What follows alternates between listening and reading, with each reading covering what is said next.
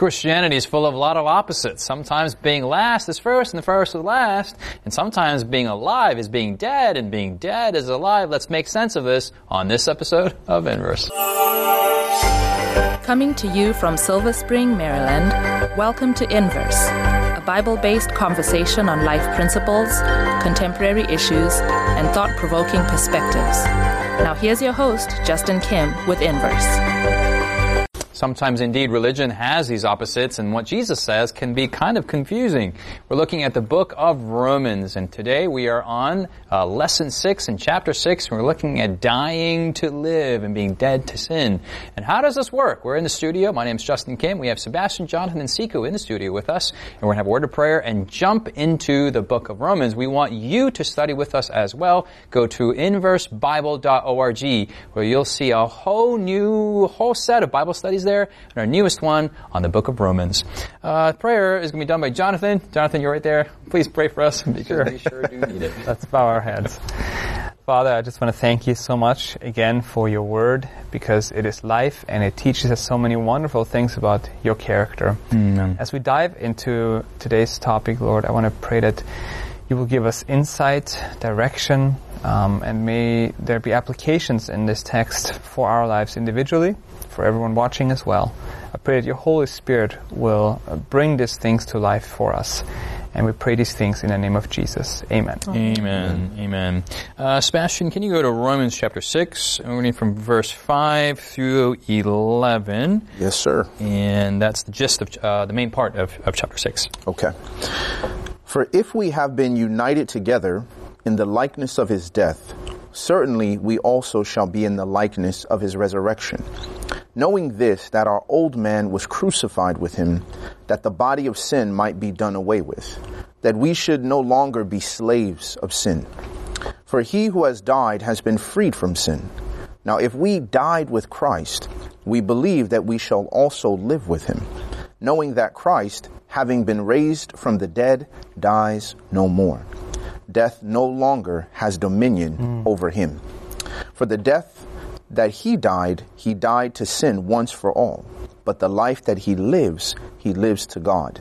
Likewise you also, reckon yourselves to be dead indeed to sin, but alive to God in Christ Jesus, our Lord. Okay, thank you, Sebastien. I don't know if this is true, but anecdotally I heard that there are law schools out there that study the book of Romans, not for its theological content, but for its logical consistency that's kind of setting brick by brick. And we see that in chapter 1. We all are in need of the gospel. Well, what is the gospel? Chapter 2, we are all sinners. Chapter 3, we're all sinners. No shock to God. Chapter 4, let's be like Abraham, who was accounted from righteousness. Right. Chapter 5, what Adam started, Jesus ended, and is still going on, I can say. In chapter 6, we are in chapter 6 right now. Sikhu, first question goes to you, but I want to kind of, make it random, and you guys already, your adrenaline is running. Romans is just is an awesome book, yes? Mm-hmm. And there's just so many verses here, and just a wonderful book. Just speed, machine gun style, I don't know if that's an American thing. Rapid fire? Rapid fire, that's also an American thing. Okay. Really quickly, yes. What are some Bible verses that come to your mind from the book of Romans that are just your favorites? And that's not being from chapter 6, but just from the whole book of Romans that you appreciate. Romans is a classic text where many classic verses come from, and we've been looking at the promises of God, and immediately when you look at what are some famous all-time favorites from the book of Romans, we'll go from Sikhu and go around the table and just share. So Sikhu. My favorites or just favorites? Just favorites from the book of Romans. Okay. I mean, we talk about Romans 3, verse 23. 3:23. All have sinned and come short of that's one of your favorite verses. No, I mean, you said yes. general classic. People want to make sure everybody knows you come short, Sebastien. All right, she's been quoting this left and right when she's talking to everyone. We all fall short. That's what she says when she make a mistake. Right. All right, Jonathan. We'll come back to Sikhu. Give her time to rebound. No, okay. I have a personal favorite. Okay, we'll come back to you. We'll come back to you, Jonathan. Well, mine is actually from a future episode, which is Romans 8, okay, talking no about, we all like Romans 8, let's be real, but talking about really how nothing can separate us from the love of Christ. Okay. That's just, I can't wait to get into that episode, but that's, all right, very good. I think you're on that episode. Okay, Sebastian?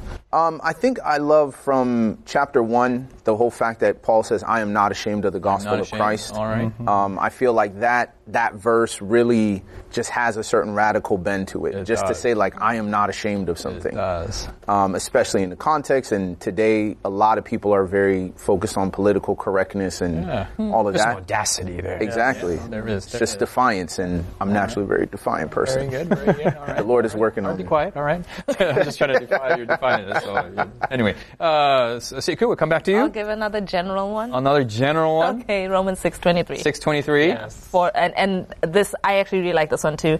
For the wages of sin is death, but I like the contrast. But the gift of God is eternal life. Okay, yeah, all right. So. All right. Justin, what's your favorite verse? All things work together for good. 8:28 is a classic one, and in Romans 12:1, I just like therefore be renewed in your mind. Right. And, yes, and it just those are some classic verses that I like. That's true. As you said, chapter 8 is a classic one. Yeah, but when it comes to experience, chapter 6 also takes not into one verses, but the entire chapter really is a cohesive punch together. In each chapter, there's this one word that's repeated over and over and over. In chapter 6, it's the word death or dying. Death, dying. Yep. So from the reading of what Sebastien just read from 5 through 11, verses 5 through 11, what are some things that come out from the text immediately when you look at this? Sikhu. The thing that popped out to me was having freedom from sin, because the death experience, the whole purpose of why he's talking about it is he's trying to explain how we live now free from sin because of the death experience that we go through with Jesus Christ. So really, it's about freedom. Okay. Let's scratch a little deeper on that, and we'll get to Jonathan. But freedom from sin is what? Is that addictions? Is that, that sounds, I just want to get deeper into that nomenclature because some people may not understand what that means. What does it mean to be free from sin? I want to give you a textual answer. That's okay. Oh, okay. Yeah. Okay. Well, I think when we dive into the question of being free from sin, you also see that he says in the previous verse of chapter 6, verse 6, he says, knowing this, that our old man was crucified with him, that the body of sin might be done away with, that we should no longer be slaves to sin. Yes. So to be free is opposition to slavery, right? So in slavery, you're oppressed. You cannot make your own choices. You're completely owned on this thing, and you're always available to it, right? What is this body of sin that has had mastery over us? What is that? What is that? So, since Adam fell, since Adam ate the fruit and disobeyed God, ever since then, humanity has an inclination to sin, right? Yes. And then, when God comes and encounters Adam in the garden, he says, I'm going to put enmity between you and the serpent, right? Yes. So that God had to supernaturally put enmity because what Adam did was he aligned himself with this enmity against God. So God now had to come and supernaturally put enmity against sin. So any inclination that we have to do right is because God supernaturally put it there, to be anti-sin.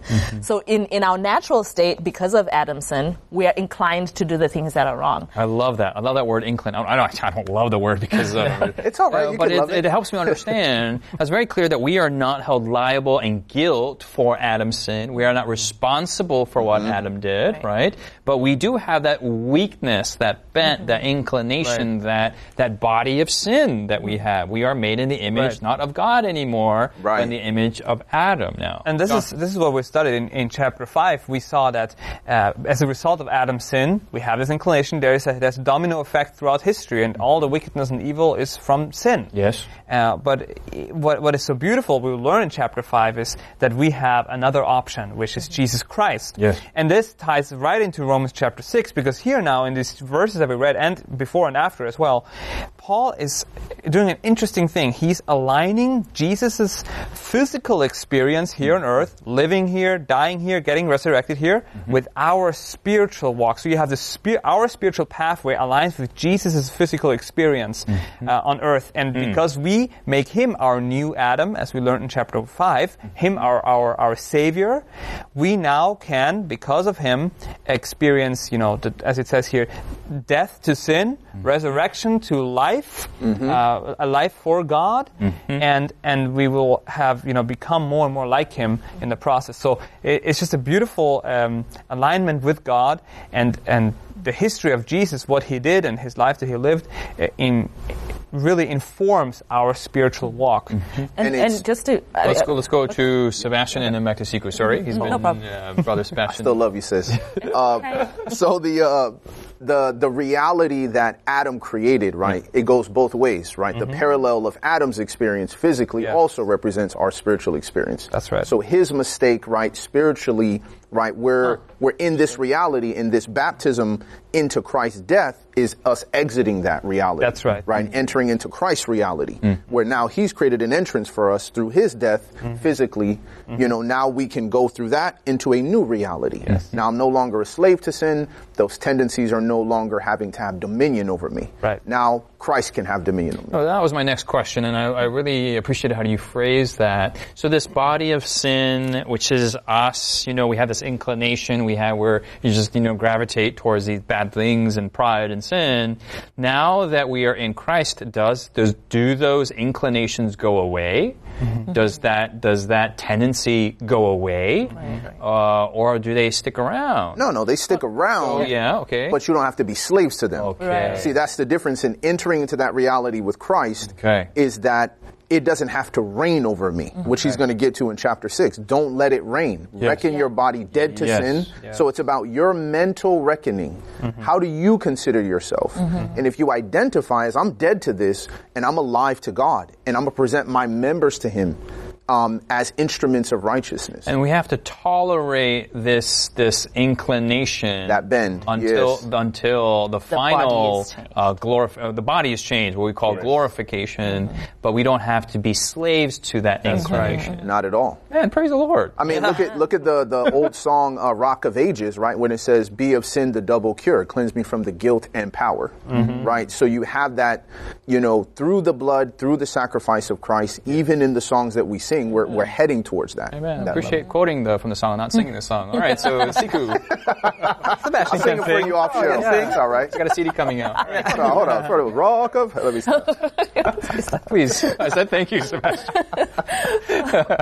No, you let him speak first, so he took where I was going. Okay. No, so where I was going, like when I said I was looking for textual anchor, and in verse 6, the slaves Chapter to sin. 6, verse 6. 6 verse 6, yes. When we're talking about what does it mean to be dead to sin, that slaves of sin, and then verse 12, I think too, which, Sebastien just mentioned as well, do not let sin reign in your mortal body. So being dead to sin really speaks to the way that you interact with this inclination that you have.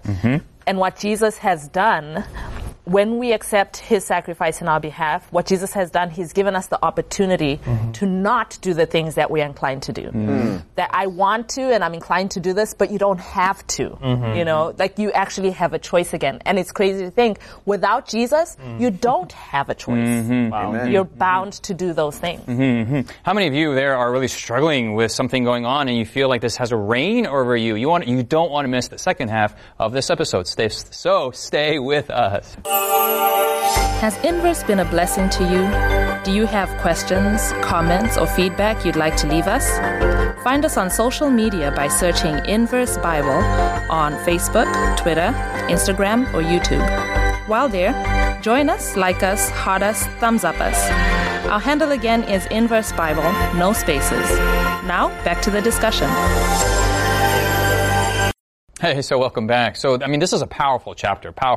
If you're just coming in listening to this, then I don't know what to tell you. You gotta rewind or do something. But chapter 6 of Romans is where we're at. And let's go to chapter 6, verse 15. Verse 15. And continuing on, let's pick up from 14. For sin shall not have dominion over you, for you are not under law, but under grace. Verse 15. What then? Shall we sin because we are not under law, but under grace? Certainly not. Do you not know that to whom you present yourselves slaves to obey, you are that one slaves whom you obey, whether of sin leading to death or of obedience leading to righteousness? But God be thanked that though you were slaves of sin, yet you obeyed from the heart that form of doctrine to which you were delivered. And having been set free from sin, you became slaves of righteousness. I speak in human terms because of the weakness of your flesh. For just as you are presented your members as slaves of uncleanness and of lawlessness, leading to more lawlessness, lawlessness. So now present your members as slaves of righteousness for holiness. Now, we've been talking about inclinations and tendencies and then having victory. Now he brings in this new concept of being slaves to righteousness. I got lost here. So help me out here. What's going on? I thought we were freed from being slaves, and now we're entering another form of slavery. Okay. In verse 19, he does say, I speak in human terms. I speak in human terms. Okay. So he's like, I'm trying to help you understand a concept here, right? Okay. So you understand that you were slave to sin because you had no choice in the matter. You were inclined to behave in a certain way. He's saying now you can be under a different mode of operating, where you are shifting inclinations. The trajectory of your actions now moves from, tending to doing things that are wrong to tending to do things that are right. Oh, I love that. Right? So like he's saying, I'm trying to explain a concept to you. I speak in human terms. So I think, we can get hung up on the human terms, on the word slavery, but he's still talking about inclinations that we have. Yes. It really, what Paul is trying to show us is there are only two paths in life. You can either follow the path of your sinful inclination of sin and just, wickedness, or you can say, I choose God's path. And the beauty of God's path is, a slave to righteousness. It is a decision to live according to God's principles. But that does not mean that you have no choice or you are obedient to God's law, you're obedient to God's will. But when we look at the complete context of Scripture, we see that kind of obedience is full of freedom. You're expressing love in so many ways as you live that kind of life. But I think the point he's trying to make is there is a choice you have to make. You're either with God or you're with sin.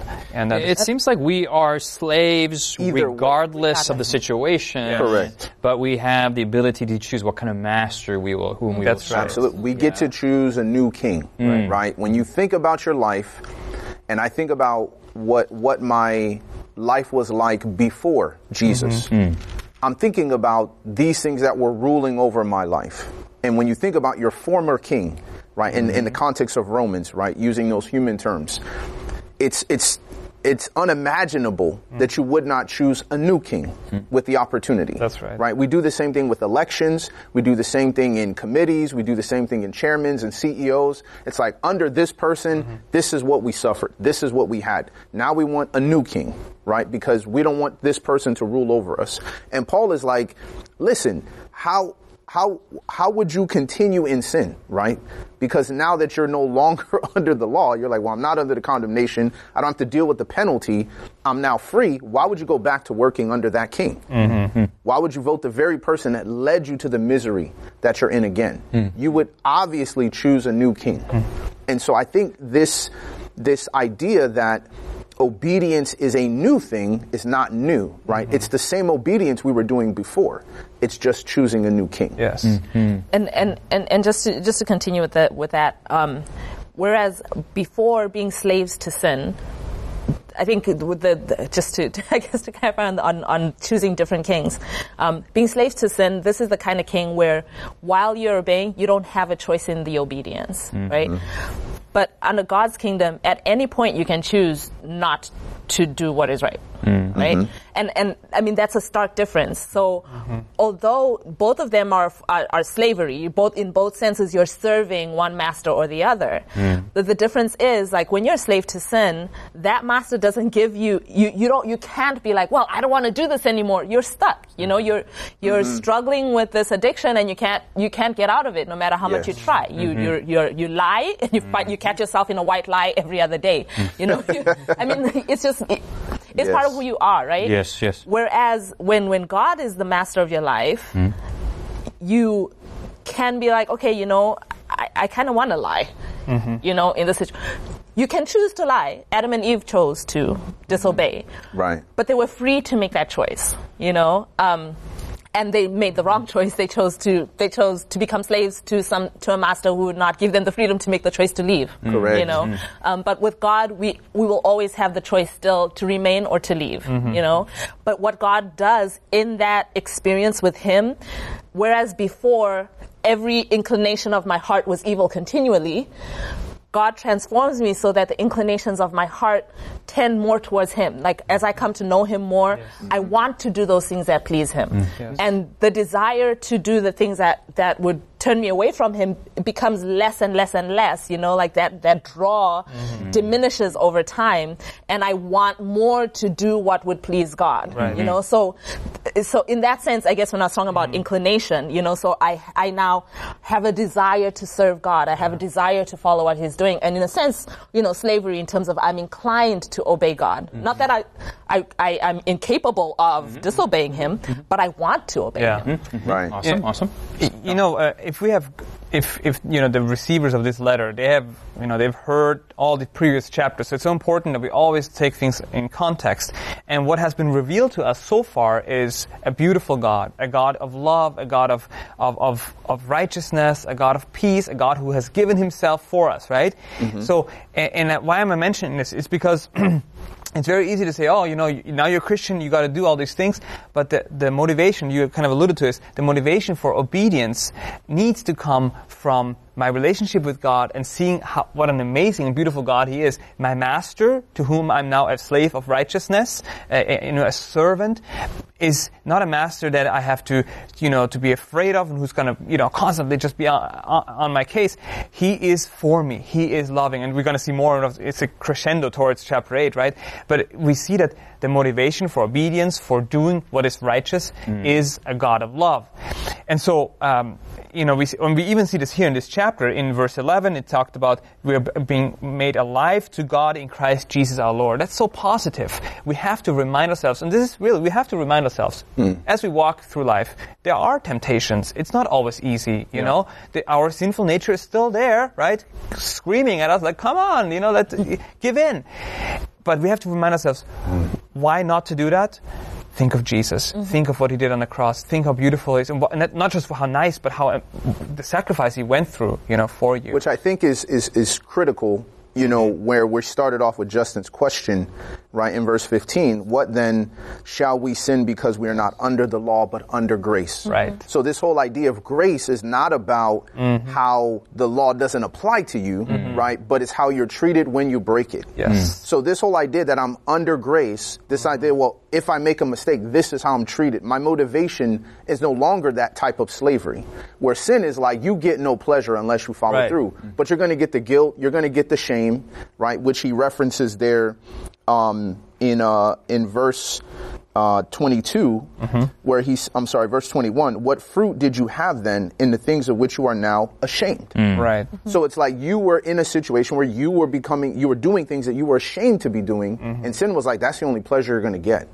Do the things that bring you shame, versus in Christ, He's saying, even if you make a mistake and do something you're ashamed of, you're under grace. So the way I'm going to treat you now is to encourage you along towards righteousness, to build that inclination. And the joy is that, we have the motivation of God being so beautiful and amazing, and the grace that comes to us. And part of that grace is, I believe, what we see here in verse 6. It says, knowing this, that our old man was crucified with Him, that the body sin might be done away with, that we should be no longer slaves of sin. So what it's talking about here is your old life, including the sinful inclination and everything that has to do with sin, is crucified with Christ. Now, how does crucifixion happen? You cannot crucify yourself. Someone else has to crucify you, right? And so, to use this imagery, same in Galatians chapter 2, Paul talks about, I've been crucified with Christ. Right. What he's saying is that someone else is going to do that for you. God is going to work in you a miracle where you are no longer a slave to sin. So even you putting away yourself cannot be done by yourself. No, it is external God's entity power. Needs to do that for you. However, you have a choice. You can try, and that's legalism, but you can let God, do that work of crucifying your old self unto Jesus. So trying to kill yourself, spiritually speaking, is legalistic. Yes. Absolutely. And I love in verse 15, what then? The what then there? But it doesn't just come there. Verse 1 of chapter 6, what shall we say then? That comes on the heels of talking about this marvelous gift of what Jesus Christ has done for us.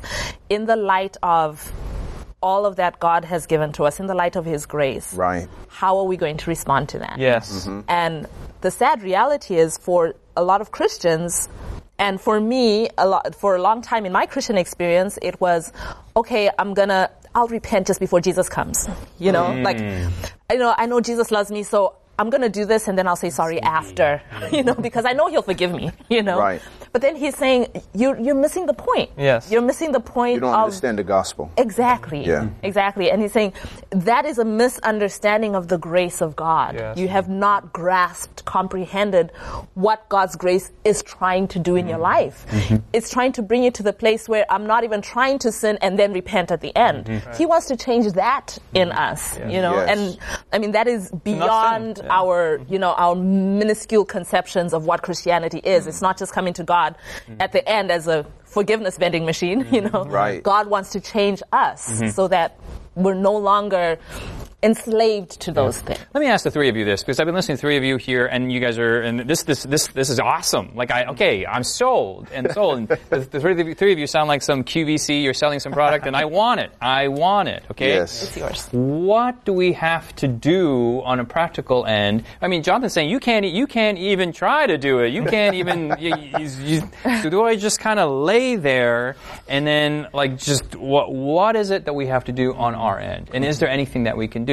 We have 45 seconds on the clock. Sebastian, what can we do? The answer that I'm getting is that we need to dwell on Jesus, choose Jesus, and rely on Jesus. Amen. Really? We're gonna come back to this topic on our next episode because we don't have enough time. But hopefully that's you've been convinced by these three people just as much as they've convinced me. Hey, we need this. We need this death experience. You cannot do it yourself. And we need to have the Lord Jesus resurrected in us. His Word, His Spirit, His life in us. That's my prayer, hopefully for all of you as well. Thanks so much for joining us. We'll see you in this study of Romans. Join us next week as we look at Romans chapter 7. See you next time.